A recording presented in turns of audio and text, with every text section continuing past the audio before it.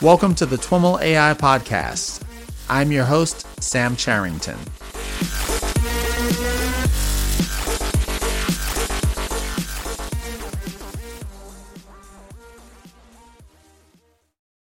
I've got distinct pleasure of being seated with a group who has authored one of the Best Paper Award winners here at NIPS. It is by far the largest group that I've ever interviewed at one time on the podcast. And so I'm going to allow them to introduce themselves and please name, role, title, affiliation, and maybe while you're at it, a little bit about your research and areas of interest. Thank you. So I'm Arthur Gretton. I'm a professor at the Gatsby Computational Neuroscience Unit at University College London. So my research interests I generally in how to represent and compare probabilities. So on one hand, if you've got two groups of objects, you're trying to tell whether they're similar or different. That's one of the problems that we might address. Another is in reasoning. So if you're observing something that might have an effect on something else, you want to know how strong that effect is and how confident you are in whether that effect exists. Great. Thanks, Arthur. Hello, my name is Wittawat Jitgritam. I'm from the Gatsby Unit, University College London. I'm a PhD student studying computer science. So my interests are statistical tests, hypothesis testing, and a bit on Bayesian inference. Okay, great. Kenji? Hello, I'm Kenji Fukumizu. I'm a professor at the Institute of Statistical Mathematics in Tokyo. And I'm basically interested in statistics and machine learning. And my interest is also ranging from the mathematical aspect of machine learning to the application of machine learning. Okay, great. And Zoltan? Hello, I'm Zoltan Szabó from CMAP, Center of Applied Mathematics, École Polytechnique, France. I'm a research associate professor. Generally, I'm interested in information theory, kernel algorithms, how to define similarities between many different objects, graphs, time series, dynamical systems, vectors, and how to apply it in different information theoretical contexts, including hypothesis testing. Okay. Who wants to tell us about the paper that you guys submitted? So I'm happy to do that. So the paper is a goodness of fit test. What this means is that we have some model of the world and we want to tell whether that model reflects the world well or not, and if not, why not? So an example that we used in the talk was that if you have a model of where crime occurs in Chicago, you might want to know whether that model accurately predicts where the crime will occur. And if there is some shortcoming to the model, you might want to know where that is. As an example, we used a rather crude crime model, which was mistakenly predicting crimes in the lake next to the city, where clearly there weren't any crimes. So this would automatically flag those. So there's no piracy at the moment in Chicago. So this is a specific instance. The difficulty we encounter with this is that if the model that you have of the world is very complicated, then it can be very difficult to compare this with data. So in our crime example, imagine trying to figure out whether it's likely that somebody's going to commit a crime. Well, this is going to depend on their social network, on the state of the economy, on the political atmosphere, and so on. All of these things are very complicated and interact. So you can state what the interactions are, but then to figure out how these all combine to create a probability is impossible. It's just not mathematically feasible. Nonetheless, we might want to know when our test has difficulties, and the way that we've formulated it, our test is able to decide on the or to locate the mismatch between data and model without having to figure out these probabilities and do this impossible computation. And what was the title of the paper? So the title is A Linear Time Kernel Goodness of Fit Test. Linear time kernel goodness of fit test. How is this, are there a standard set of goodness of fit tests that folks would use otherwise? So in certain simple cases, there are goodness of fit tests. So if you have a very simple model that you're comparing with, like a simple Gaussian, then there are other goodness of fit tests. In the case of the Gaussian, we don't have this complexity that I mentioned where you have, many interacting effects that make computing probabilities in closed form impossible. So what we have, tried to address is the case when these models are very complex. And out of curiosity, what brought you all together from disparate parts of the world? Yes, we are like frequent collaborators. So Zoltan used to be at Gatsby unit. We worked together before. I and Arthur also frequently visit Kenji at the Institute of Statistical Mathematics. So it's kind of frequent collaborators. And so with when I think about a best paper, there are lots of reasons why a paper might win best paper, broad applicability, elegance of the solution, and others. Why do you think this paper was selected as one of the best papers for NIPS? I think it's a combination of broad applicability and the analysis that comes with it. So one, I guess, key thread in modern machine learning is like the formulating generative models for complicated data. So one of the key research directions of DeepMind, for example, is reinforcement learning. They want an agent that is in a world and that is able to learn from that world. What this requires in practice to train it is a simulation of the world, which is very realistic. So one important, I guess, component of that is to know when your simulation of the world is not accurate. What is it missing? I think for this reason, a paper which is able to like troubleshoot these models of the world that people might use in practice is of very much interest across the community. I think sort of coupled with this sort of very applied, I guess, benefit is that we have some nice theory results. So one of the phrases in the title was linear time. So the time that it takes is no more than the time that it takes to sort of look at each item. Quadratic time means you sort of have to look at all pairs of items, so that becomes very expensive. So what another result that we showed in the paper is of the various ways that one could derive a linear time goodness of fit test with the properties that we've talked about, the way that we've proposed is provably better. So it's going to give you a test which has the number of true positives, I should say, is going to improve faster for this test than for the other alternatives. Yeah. When you say linear time, is it linear in the number of examples or the number of distributions that you're trying to fit to? Or? So linear in the number of examples. So we have a single model, our crime map of Chicago, and then we're looking, it's linear in the number of crimes. Yeah. Okay. How does it work? What's the process for applying it?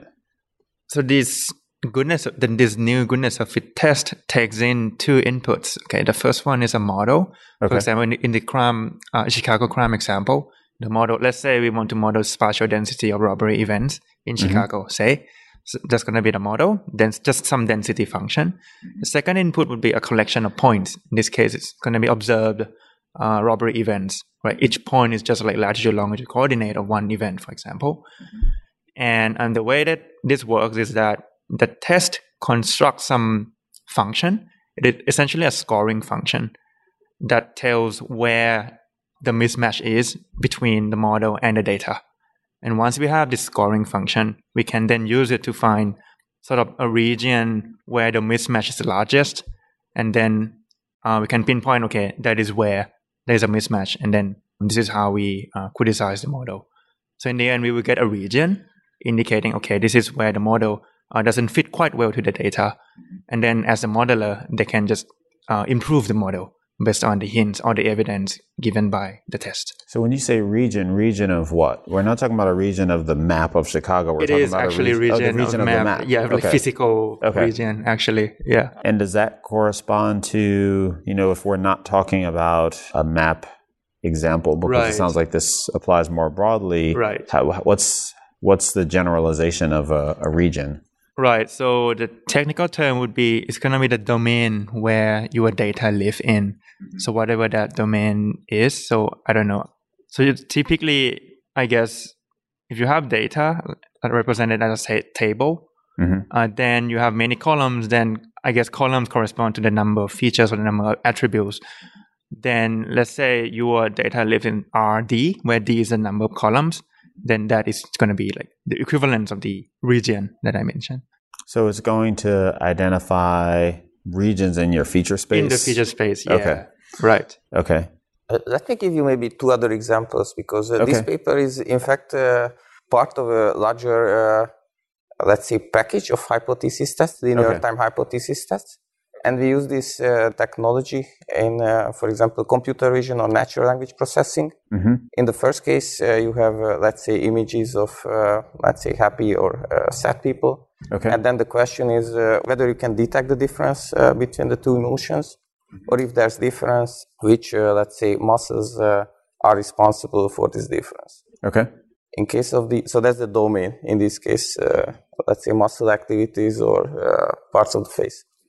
In the other application, natural language processing, we had, let's say, documents from two different topics, categories, like neuroscience, Bayesian inference. Mm-hmm. And then the question was, again, whether these two possibly different topics can be discriminated. And if this is the case, what are the keywords you should look at? Mm-hmm. In this case, that's the domain. What are the most distinguishing keywords? Mm-hmm. So in the case of the first example, you in applying this result, you would identify, for example, regions of the face that distinguish between the emotions, or? Yeah, so that's right. So for instance, if you had sort of emotions that required you to frown or to put the sides of your mouth downwards, like you're unhappy, which causes the sort of lines on each side to stand out, these would be the regions, the spatial regions in the face, which distinguish the sort of contented emotions from the angry or upset emotions. So yeah, so the domain is sort of all of the possible regions in the face, just the spatial domain, and then the salient regions that matter in distinguishing them are the locations around the eyebrows and to each side of the nose and mouth. And so this, one of the areas that it sounds like this plays into is the domain of explainability of AI models. Is that one of the primary motivators as well for this research? I think so, yes, because it's basically a way of showing the shortcoming of your model, like what it is that your model fails to explain about your data. Mm-hmm. So I think, explainability is really one of the reasons I think that the paper was given the award. Yeah. And we are using a more and more complex model recently. Mm-hmm. And so it's very important to, say that whether that model correctly reflects that data. That's our motivation. And so what are the requirements of the model that would allow us to apply this? Is it applicable to a black box set of models, or do we need to know something about either the models or the distributions of our data or other things in order to apply this technique? So it does need to be a probabilistic model. So by contrast, one might think of these adversarial networks where there you might not have actually a model of the probabilities of the images that it's generating, if it's generating images. So what we do require is that we're able to, write the model as something that, if you were able to normalize it, to take the sum over all possible states, would be a valid probability. Some ways of generating data from randomness just take the data and apply a bunch of transforms to it, but it's not clear how or if you could turn that into a probability of the outputs given the random noise that you fed in. We are only able to deal at this stage with the case where you have this, thing that you could write as a probabilistic model where you're able to normalize it. Okay. And maybe taking a step back, what was the fundamental realization or innovation that kind of led you down the path that led to this paper? It sounds like, Zoltan, you mentioned this paper is one in a series of works, but what inspired this particular result? Zoltan mentioned it was one of a sequence of works. So the first work was just in comparing sets of objects. So in Zoltan's example, sets of faces with positive and negative emotion. So notice that model never appeared in that description. It's just I have set A, set B, and I want to know why and where these two sets are different. The second test in the series was a test of whether two things are dependent. So as an example, if you show to a human some movie, then their brain will be active in a way that depends on the movie that they're watching.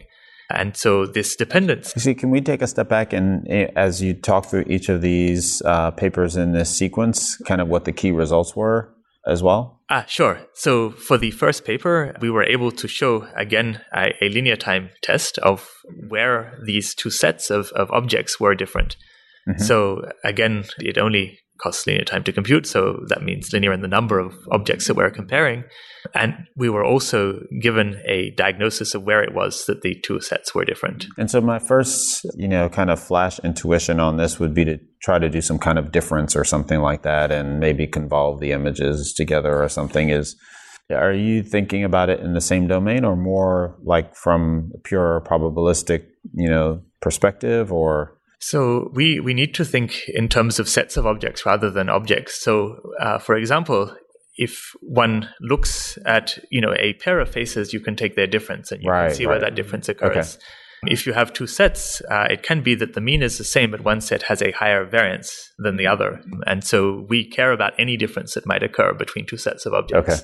So the second paper was about dependence testing. And in this case, again, we have a linear time test.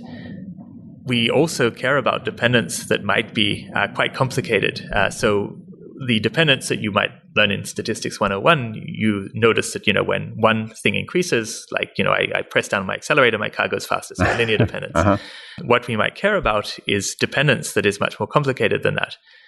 For example, like if you're adjusting a parameter on a robot arm, it might on average hit the same target, but it might be that if you underdamp the robot arm, it's half the time above the target, half the time below. So the variance is going up depending on this parameter, even though if you just looked at the means, you would get the same mean. So this is a very trivial example, but illustrating this sort of complexity of dependence.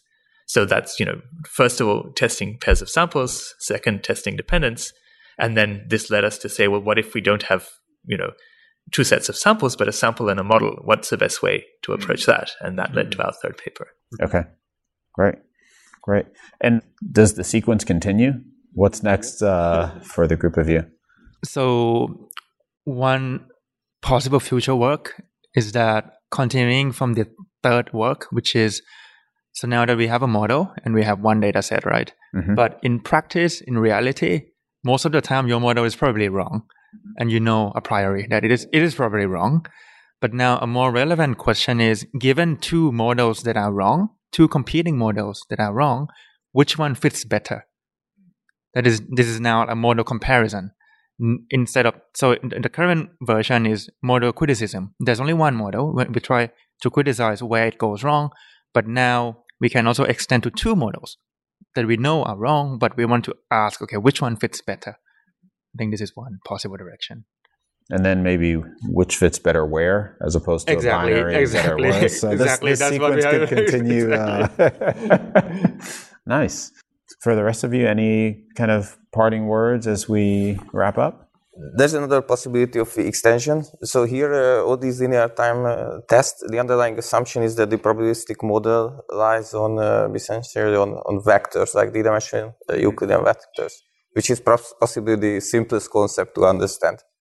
But one might argue maybe there are some dependencies between the coordinates somehow. So like if you, for example, think of graphs or like images, not all the pixels can vary completely independent.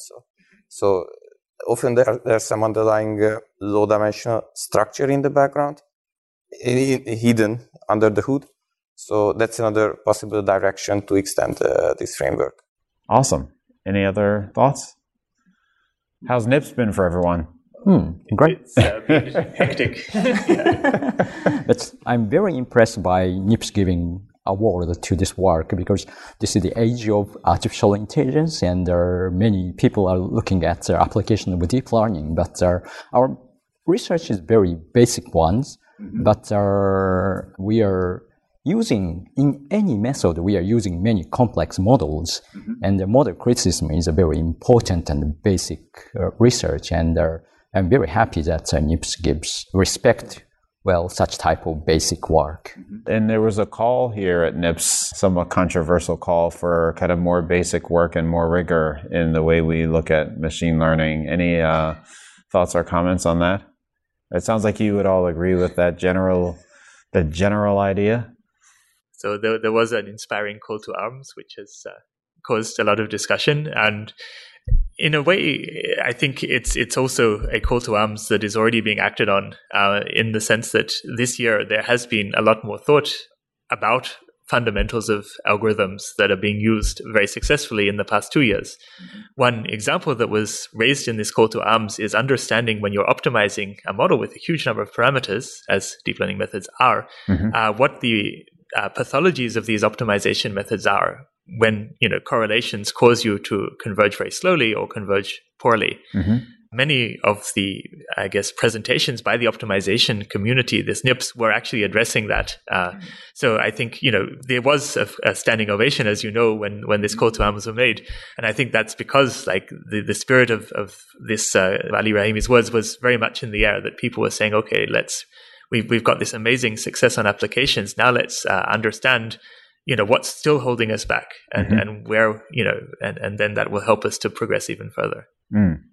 Great. Well, Arthur Wittowat, Kenji, Zoltan, thanks so much for taking a few minutes to chat with us about your paper, and congratulations on the award. Thank you very much. It was our pleasure. All right, everyone, that's our show for today. Thanks so much for listening and for your continued feedback and support. For more information on Arthur, Wittowat, Zoltan, Kenji, or any of the topics covered in this episode, head on over to twimlai.com/talk/100. Of course, we'd be delighted to hear from you, either via a comment on the show notes page or via Twitter, directly to me at Sam Charrington, or to the show at TwimlAI. Thanks once again for listening, and catch you next time.